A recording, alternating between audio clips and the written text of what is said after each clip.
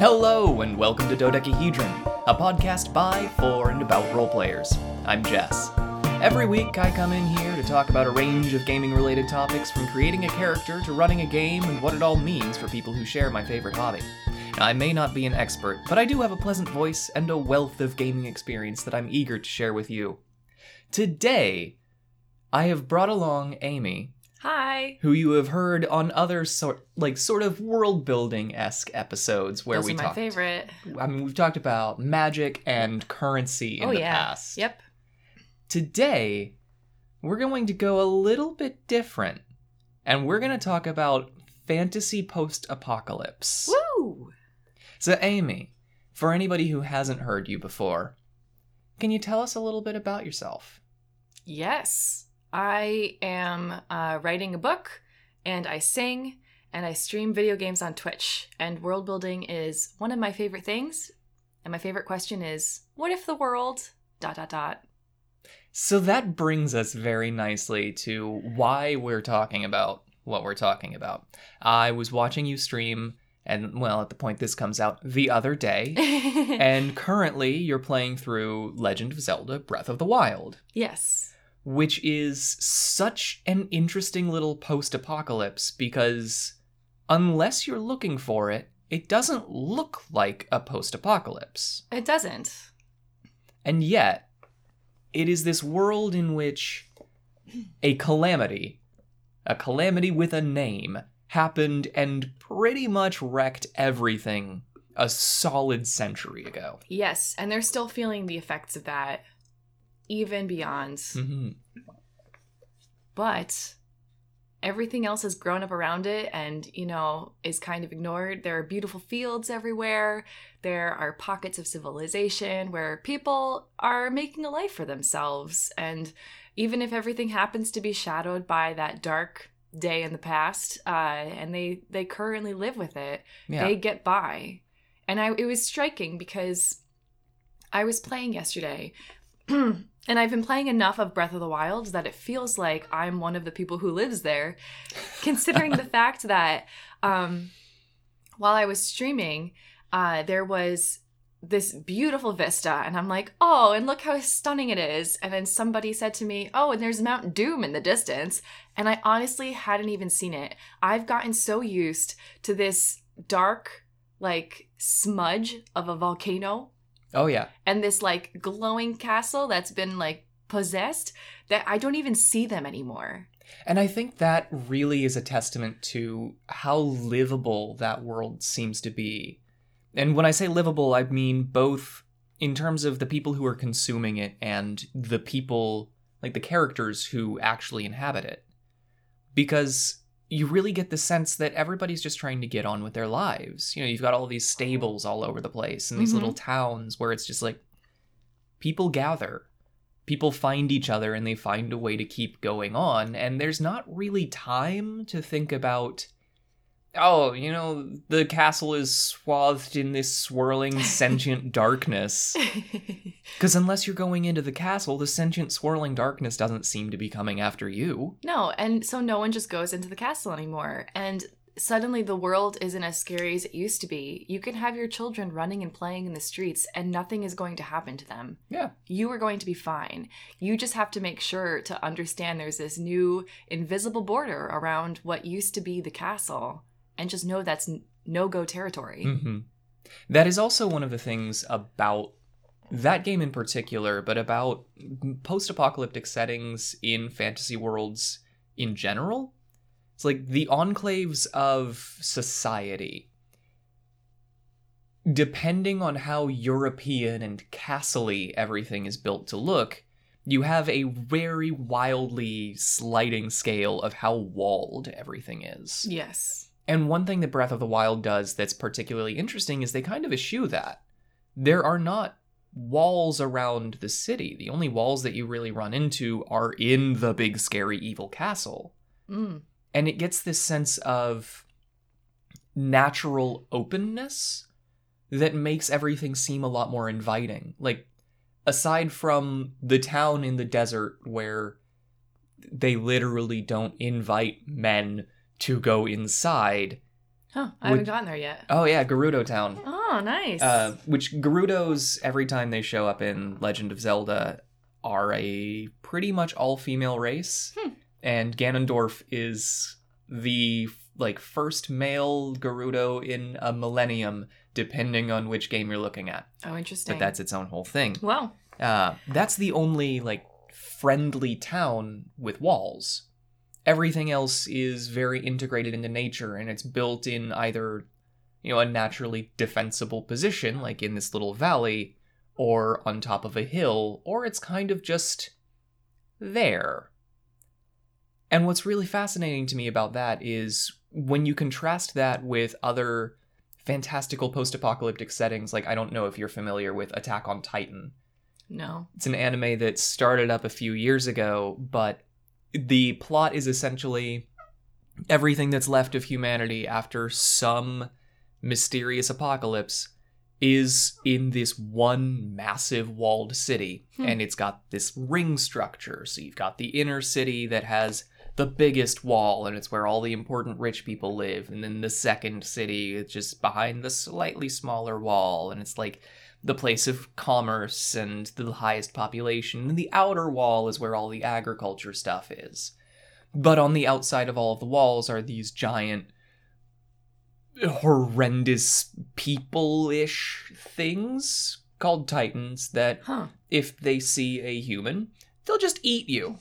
Oh my gosh.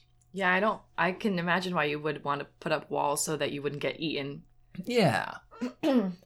But there's a very particular contrast between the way that survivors live in these different settings. And I think one of the things that I want to get into with the world building side of that conversation is how do you, as a creator or a writer, decide what your vestiges of humanity are going to look like? Vestiges, that's a good word. And when I say humanity, I also mean hey, this is a role-playing game about dog people. Yay! Doesn't have to be humans to be humane.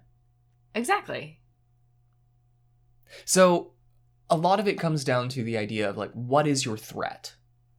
So, outside of your enclaves, outside of your cities, what have you, the sorts of apocalyptic monsters or whatever can vary pretty wildly. They can. And I think one of the great things is you want to find the boundaries of that threat. Is it going to be a threat like in Breath of the Wild where it's pretty self-contained and as long as you don't encroach upon it, it's not going to affect you? Or is it going to be more like if you just even wander slightly outside of the norm, there are going to be Titans that actively chase you to eat you? I don't know if that actually happens. It does, yeah. Yeah. So or is it going to be something like one of my favorite books, Mistborn by Brandon Sanderson. If you go outside at night, there are mists that come and can attack people. That's terrifying. It's very terrifying. And so it's just a matter of what are the boundaries? Do you need to actively do something in order to instigate an attack? Or just by merely existing in the wrong place at the wrong time, can bad things happen to you? I like that. And I like that for several reasons, but it makes it so that depending on what you're doing, you have to focus on different levels of being careful. Yes. Which gives your protagonists or your players something very concrete to focus on. Because it's hey, as long as we stay within the walls, we're going to be fine. Or no, if you don't have electric lights blaring all of the time, every shadow is a potential murder fest. Exactly. And your players, they are curious. And they're coming into this for an adventure. Oh, yeah. So even if you tell them, okay, you can go any single place in this entire world except for this one little pocket inside this deep, dark forest. Oh, they're going to go right to that pocket. And so you just knowing what your players want or what they're looking for, you can tailor this experience towards them so that it draws the most curiosity. And if some people, if some of them are very go-getters and are going to go straight for that pocket in the woods, make it the smallest pocket you can find and make it very dark. And if it's going to be someone who's very complacent and is not very proactive in the game, just kind of wants the game to happen to them, and you need to do a little more work to coax them out, then maybe it should be shadows that eat them when darkness comes. I don't know, like even in the city, shadows might be encroaching upon the city they originally thought they were safe in. Now, one thing that I really like is the possibility of kind of mixing those, where, yes, there is the deep dark pocket where the worst of everything is, but home isn't exactly safe either. So in order to... Well, I mean, like, one of the themes with post-apocalyptic stories, no matter what the setting is always, can we get back? Can we rebuild? Yes. So if you give your players something that is a pervasive but centralized threat, you're giving them this sense of, yeah, we can get to the deep dark patch of the forest and kill the daddy shadow that's controlling all of the baby shadows. And then all of the bad murder shadows will go away. Maybe. Nobody's actually done it before, so we don't know if it'll work. Also, I don't know why I said daddy shadow. I guess I was trying to avoid the whole, like, evil mother trope. Huh. So I went with daddy, which is worse. Yeah. It's okay. We could just call it a god shadow. Yeah! There's a god shadow, and it's the biggest, baddest of all the shadows, and it spawned forth all of these other shadows from its shadowy appendages. Ooh. Yeah, that got weird, too. That got weird in an interesting way, though. I'm just imagining the god shadow is actually an octopus. Let's be honest. Octopus are terrifying. They're so smart, though. They're so smart, and that's why they're the perfect uber enemies. Yes. And so now you have these little shadows, these shadowlings that are coming around, and so you have these stakes that are raised because here everything was, and I think this is one of the beauties of a post-apocalyptic world, but you can see what was in the same time as you can see what is, and it should, if it evokes a sense of nostalgia. Yeah. For the sense like, oh, like things are okay right now, but they used to be better. They used to be this, and it's different, and we can't quite get back to what that was before. It casts like a melancholy air over everything, but that doesn't mean it can't be without hope, that there's no way, we can't not get back to this. That was a lot of negatives. It's always possible we could get back to what was before, but it's never going to be quite the same. Because it's always going to be scarred by this apocalyptic moment. Right. And that's something that I really want to dive into more. And I'm thinking Pugmire is one that you can't get back to what there was before, because what there was before was the world of man. Like, it was human people, and now all of the human people are gone. And what you have left is, uplifted dogs and cats and badgers and stuff like that. And it's, animal people running around and having this society that is very, like, technologically akin to basically medieval Europe in the base setting. But if you want to go off and make it a little more wild, then yeah, there's literally everything that you can do with that setting to make it differently interesting. But this sense of nostalgia for the world that was comes into play at every aspect, because the way that magic works in that setting is you find these artifacts that do things. And it's always something like, yeah, I've got this stick that when I wave it in a certain way, it makes a pattern of light that just becomes a physical object. Wow. And it's like anything along those lines that you can say, oh yeah, the world of man, however long ago it took, they made this thing, and this thing lasted. And I'm trying to understand it, and the more that I understand it, the more powerful it becomes.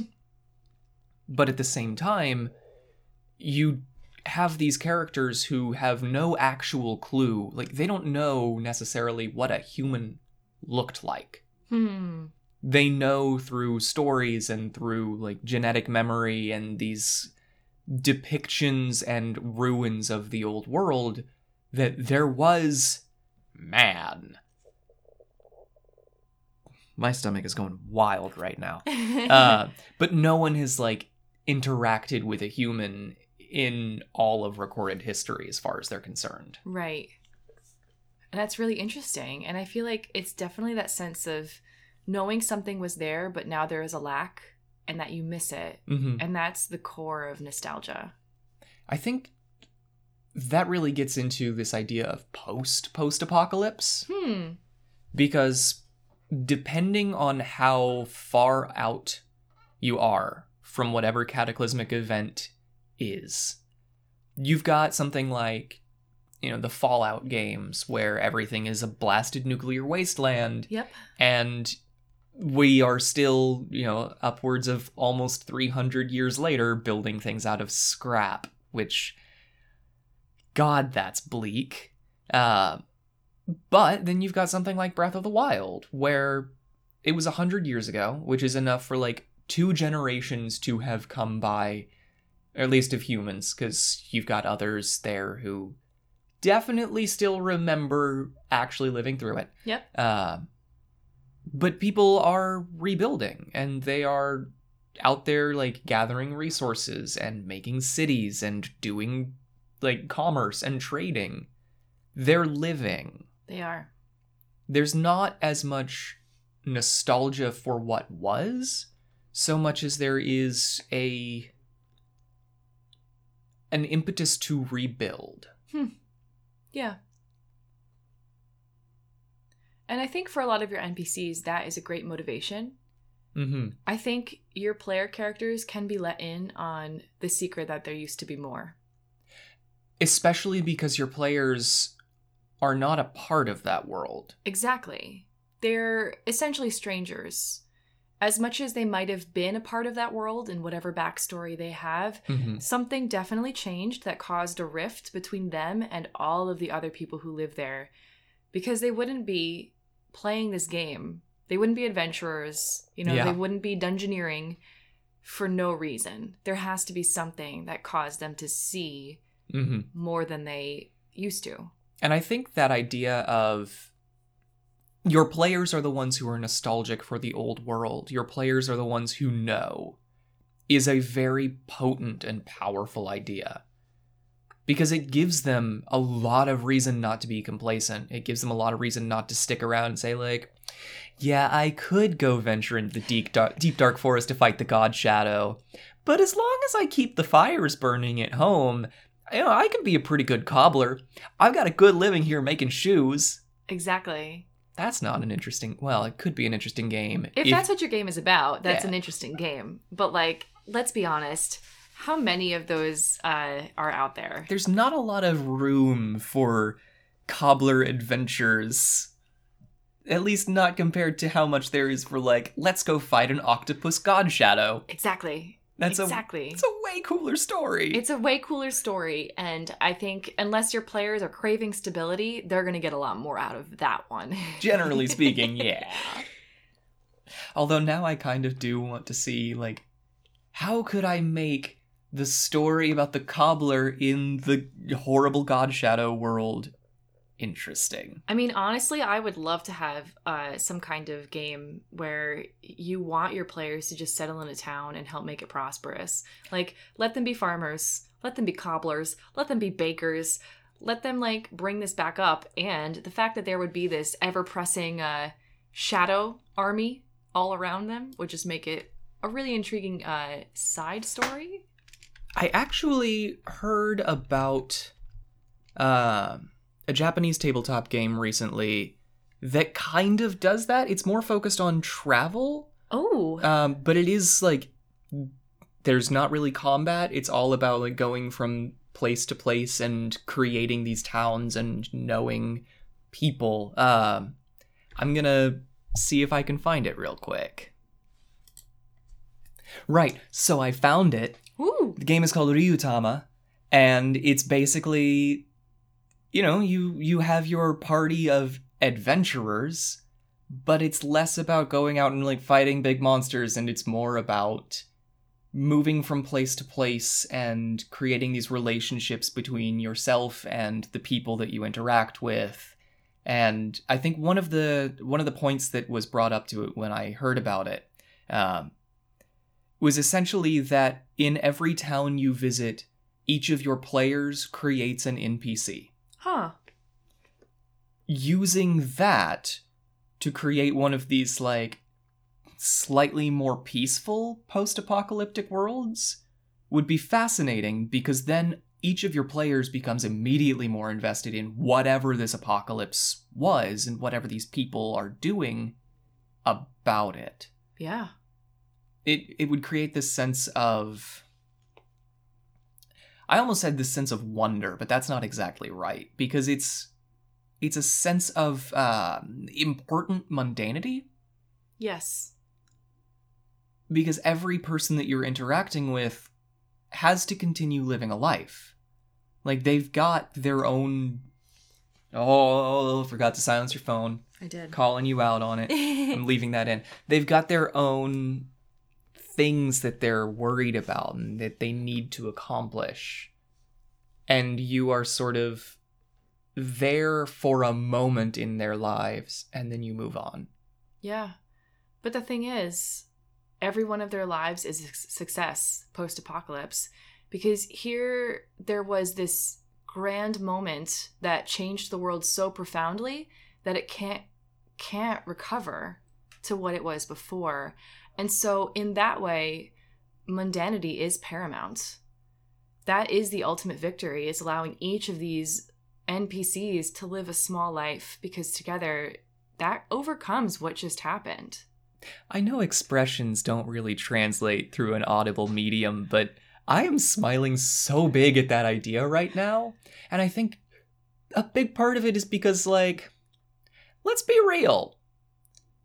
The real world's getting kind of weird. And there's a not tiny chance that we might go through something similar in the next decade or so, depending on how things go. And the idea that we could survive and scratch out this nice, mundane existence, and that is a victory. It is. It's a victory.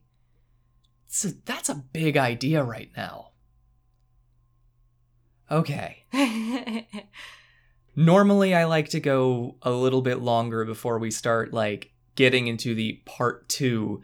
I've been saying it in every episode lately, but if you're just joining me for the first episode of what I'm calling Season 2 of Dodecahedron, the first part of the episode is talking about the idea itself. In this, it's been fantastical post-apocalypse. The second part, which we're about to dive into, handles more the idea of what does a game built around this idea look like.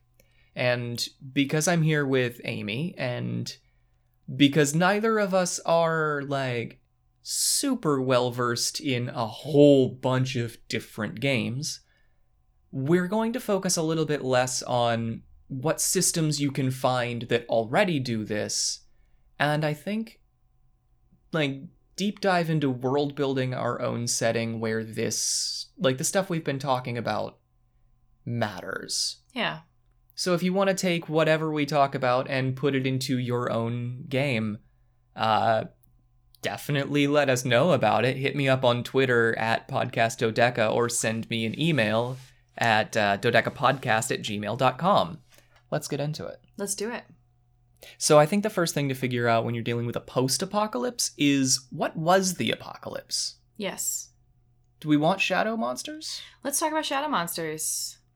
Where did the god shadow come from? I think the god shadow came from another planet. All right. Alien Straight invasion. Up, like, alien eldritch horror nonsense. Yeah. I love it. Yeah, so someday this cataclysmic crash, perhaps, or maybe it was a quiet crash, something came. Mm-hmm. Maybe it was purposeful, maybe it was accidental, but something came, and out of it emerged this god octopus shadow. All right, I feel like if you're going with this tentacular, shadowy, godlike being, it should just be straight up unknowable, like Eldritch style. Love it. Lovecraftian. Love it. Let's do it. To the extent where I think a big part of why it was an apocalyptic event was that anyone who tried to go in and deal with it was just not properly equipped and ended up creating more problems than they could possibly solve. Did you see or hear anything about Bird Box? I just know the very, very most basic premise, but I don't know anything beyond it. So the very basic, most basic premise is the part that I really want to get into, because it does this idea of unknowable terrors actually pretty well, in the sense that they never show you the monsters. Great. They only show you that people who look upon them, reasonably sane people, are stricken so horrified that their first reaction is an insatiable need to kill yourself. That's interesting. And it reminds me, actually, I don't know if you know Annihilation at all. Yes. But it also reminds me of this Area X, which is this mysterious thing that they keep throwing scientists at in order to discover it, and nobody really ever comes out the same. They're changed, usually for the worse. And I feel like combining Bird Box with Annihilation with this octopus god might give us the right kind of tone for what our world wants to be. Absolutely. And I think that making it that sort of like, looking upon it will break you sort of Lovecraftian monster means that isolating the god shadow in this deep dark part of the forest or whatever, and maybe the forest wasn't always a forest, maybe it was like Berlin, and that's where this thing fell, and congratulations, all of what used to be Germany has just been reclaimed by the Black Forest, and now it's just this massive old world jungle. I think that's fascinating, because think of all the cool ruins that you would find inside. Oh, absolutely. And you can really, you can stick it anywhere, depending on what aesthetic or what kind of people you want your survivors to be. Yep. But I'm not going to front. We're both white folk. Let's keep it in either America or Europe for our discussion right now. Yeah. And I think, throwing it into Europe gives us a lot of interesting themes. I agree. Especially this idea of this mundane pastoral life. Yes. So you've got this horrible god shadow deep in the middle of the continent, and you are out in, let's say, what used to be Spain. Sure. I think what's interesting now is knowing that there's this entire forest that's now sprouted up over the couple centuries, let's say. Yeah, I feel like a couple of centuries is long enough that people can generally get back to where they used to be. And you have to start thinking, though, what would be the repercussion? What if the world was consumed by this god and started, or I should say this country was consumed by this god, and now it's just forest. And that immediately puts into my mind, well, we're back into the age of fairy tales. It's like Grimm's all over again. Oh my god, it absolutely is. Because here we've got this deep, dark forest, and you don't know what's going to come out. We don't know what form these shadows take. I kind of, if you take the Annihilation prospect, and you have these scientific organizations that are trying to throw in their best people, but what just comes out are more shadows. It makes me think that something about encountering this god actually turns the people into shadows. I like that. And that could be something, that's just me. If I were the DM for this campaign, that's just what I would secretly know is happening, but I wouldn't tell that to my players. Right, because that's part of the mystery that you want them to uncover over the course of the campaign. Yes. And maybe that's, depending on how often you play, maybe that's 30 or 40 sessions in. Yeah. Yeah. Because that's the sort of thing that, oh, wait, you mean my grandmother from my backstory, who was one of these researchers and went into the forest and was never seen again, is the not exactly hostile shadow that's been living outside of my house my entire life? Yeah. Oh, man. That's great. That's great stuff. Might be the best off-the-cuff thing that I've ever come up with. It's good. And it just, it really, they automatically, if you're borrowing from Grimm's fairy tales, that kind of tone and setting and scenario, it really opens up the realm for a lot of one-off sessions. Absolutely. So, all of a sudden, here you are fighting what seems to be this big bad wolf, and it could even have Red Riding Hood overtones. But instead of a wolf, it's a shadow. Oh, I love the idea of the shadows taking different forms depending on like what they used to be or what it needs to be in the situation.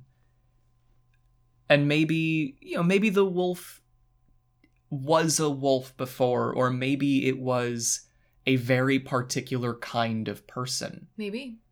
Because there's also this sense that, there are, 7 billion people on the planet right now in whatever fantasy world you set this in, adjust as you need to. But this sense that what is left is a fraction of what there was before. Yes. And what there was before is not actually gone. Yeah.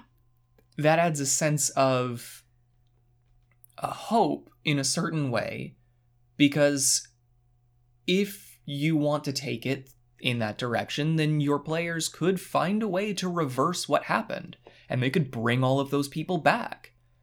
It also adds a sense of horrifying despair, because if they can't, then you don't actually even get the release of death. You become the monster that you were fighting against. That's pretty horrifying. Oops. Oops, all terror. But, and there you go. There's a way to have this, eldritch horror octopus god that's a shadow, and you have a mystery surrounding it that actually doesn't involve knowing what the shadow god is. You never actually need to define that if you make everything surrounding it a mystery as well. Absolutely. Because satisfying your players with the knowledge of that surrounding mystery means they probably won't press further and try to figure out, because there are just some things in this world that are unknowable. Yeah. Well, and I think the idea that as much as you can figure out about where it came from or what it is, you still can't actually know it. Exactly. That's very compelling. Like what? Is it a fifth dimensional being? I don't know. Could be. Is it actually not? Maybe the shadows are just the ghosts of people, but the people themselves step into the shadow and find themselves in a wormhole to somewhere else. Like, I don't know. You can do so many things with this premise. I think the thing to really focus in on in terms of like actually creating a playable setting is what you said about following the fairy tale route. Because then you've got this, I'm going to say it again, this pastoral sort of technological level where people are generally provided for, like they can take care of themselves as long as they're in their little villages and their enclaves and their homes, and everything is pretty okay. You keep a fire going, or maybe you keep the generators running, depending on what level of tech you want to have. Yep. But as soon as you walk into the forest, things get weird. Mm-hmm. And maybe it's that humanity itself, in whatever form you want to have it, keeps the monsters at bay. The things out there don't want to come in where society has rebuilt. But as soon as you leave that embrace, you are saying to the things out there, come at me, bro. Yeah. And if that's not enough for your players to draw them into the forest, then maybe there's been a breach in one of the safe enclaves. Yeah. And some part of civilization's fallen there, and the shadows are overrunning and they're getting stronger. And that adds a little bit of timeliness and a pressure of a deadline of this can't last. Oh my god, yeah. This is not sustainable. You actually need to have heroes go out and attempt to figure out what's going wrong. Well, bringing it back to Breath of the Wild for a moment, that's the whole reason that game happens. Is because, Link wakes up because things are starting to get bad again. The monsters are getting stronger. Things are getting more dangerous. Calamity Ganon is pushing back against the barrier that keeps it contained. Your heroes, your players, can be that group that's like, hey, we just got a carrier pigeon from, what used to be London, and the last survivor says that all of the lights just went out for no reason, and now everyone's dead. And now we've got to figure out why, what changed, and how do we stop it from getting here too. That's fascinating. I think that's a great premise for a world. damn. Every time we do this, every time I come up with some, like, setting, I'm always like, now let's play it. Yeah. If any of you do end up being inspired by this and play it, let us know how it goes. Absolutely. And I think I'm going to do a little bit of work on this myself. Sounds good to me. See what I can come up with for it. Oh my gosh, this has been fun. Yeah, it has. I think I don't mind this being a little bit shorter of an episode because we packed a lot of fun stuff into there. We did. Before we go, do you have anything that you would like to plug? Like, you want to shout out your stream or anything like that? Or maybe somebody else's? Any, like, cool thing you've been looking at or reading that you think the listeners might like? No, I'll plug my stream. You can find me on twitch.tv/Jaspellior, where I actually do play a lot of post-apocalyptic video games. Yeah, you went through, weren't you playing Fallout recently? Fallout New Vegas. We've got some Sunless Skies going on, and... Oh, is that post-apocalypse? Not really, but, it feels like it. It's post-apocalypse. Oh, nice. So it's pretty meta, based on Fallen London, which is post-apocalypse, but... Yes. Then there's Sunless Seas, which is post, and then now it's Sunless Skies, so it's like 3 posts. But it's still really fun. There's still a lot of stakes, and there's a lot of darkness. I like it. Yeah, unique world building. So yeah, check out Jaspellior on Twitch, or if you want, you can follow Dodecahedron on Twitter at Podcast Dodeca. And like I said before, if you like what you heard and you want to use it, send me an email of how that goes. Or if you have better ideas, I would love to hear it. You can send that to dodecapodcast@gmail.com. I think that about does it for us. Great. So, from all of us here at Dodecahedron, thanks for listening. We look forward to seeing you on our next adventure.